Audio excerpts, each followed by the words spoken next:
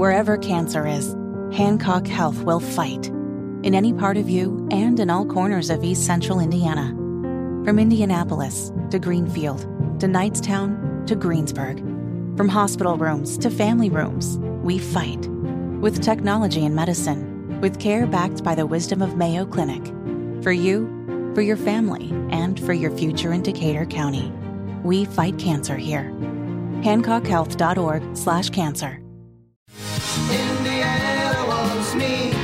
Lord, I can't go back there. A big-time Indiana Republican has been charged with all sorts of wrongdoing, and for some reason, this is not a bigger story, given his ties to the governor. It is the Kendall and Casey show. I'm Brad Klopfenstein, in for Casey today. So this story broke earlier this week, and people in the area in which it occurred have covered it pretty in depth. But for some reason, and I just don't know if the lack of media in the city anymore, the lack of resources for media means people can't start connecting dots. But I am shocked, Brad, this has not been a bigger story given who this guy is and the power he wields inside the Indiana Republican Party. Me too. This has barely been mentioned north of U.S. Highway 50, and I don't get it because, yeah, he's a county chair, former sheriff. He was wiretapping his office and his employees. Allegedly. Allegedly. Everybody's entitled to innocence until proven guilty. So Jamey Noel is this guy's name.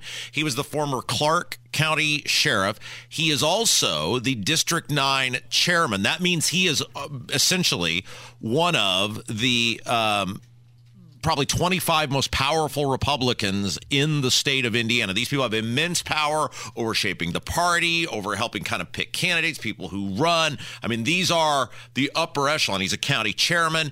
And most importantly, and this is why I'm floored that more people have not in media been all over this, he was, according to his own Facebook page, what the date here on this, November 8th, 2016. What an honor to serve as Eric J. Holcomb campaign chair. He will be a great governor. Personally very close to Eric Holcomb. October 6, 2017. A special thanks to the governor and first lady for checking in on, I'm not going to give her name because it's not her fault, but his daughter at the university she attends and taking her to dinner. Our state is blessed to have them, and the other family and the girls and I are grateful to have such good friends. So, I mean, it's not like this guy was just a political guy. He was very close friends with Governor Eric Holcomb, and he has now been charged. This, by the way, it came from the website where we're getting all the information, WDRB, 15 felonies, including obstruction of justice, theft, and official misconduct. It's amazing. They considered him a flight risk. Yeah. So and they argued that in court. That is fascinating. So he posted out on bond, and everybody's entitled to, innocence until guilt is proven, but he posted a $75,000 bond. Now, this guy, Jamey Noel, if you're like, man, that name sounds super familiar, he was actually on what was a pretty it was a pretty popular TV show. I don't know if you ever saw the show, Brad, but I think it was called 60 Days In, where they took regular people and I think A&E did the show, and they inserted them in like various county jails. Yeah. And they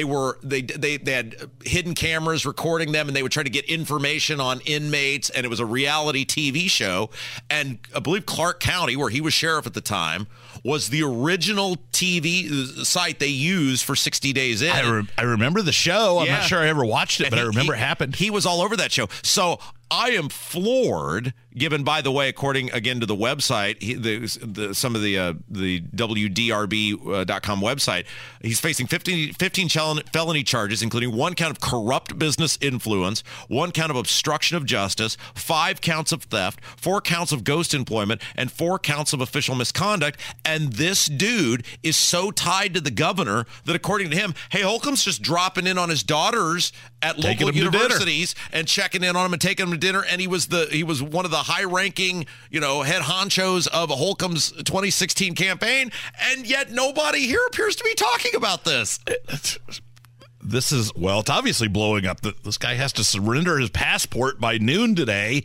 There's going to be more of this, but Yeah, I would hope that some of there's several statewide media sources that are kind of online that do morning email updates. I would hope that one or two of them would get on this, and hopefully they're listening to us, and they will investigate more. How does somebody not have a microphone in the governor's face? Now, of course, I try this, and I'm told it would not serve Hoosiers well to give us information. But how does somebody who has access to Holcomb not have a microphone in his face going, what do you have a comment on this? You're very close to this guy. Did you have any information on any of this? How did you think this guy was earning a living, or the various things that were going on? I mean, this is such a huge story, and unfortunately, you got to have a guy like me who's got little birdies running around on the inside to start putting some, dots together for hopefully the news media to take the lead with. Well, you've got to remember, Rob, there is not a WIBC equivalent in Southern Indiana. Yeah. They get most of their news out of Louisville, and they talk about Louisville and Kentucky stuff predominantly. So, yeah, when you get to Seymour and South, they're in somewhat of a vacuum where there's not a lot of news coverage and not a lot of people paying attention to Well, politics. as usual, Brad, we got to do the work for everyone else. Yes, well, we can do that. So just a reminder, as always, everyone is entitled to innocence until proven guilt. But given this guy's ties to the governor and his powerful role in the state Republican Party, I mean, this is a huge story that way more people should be on top of.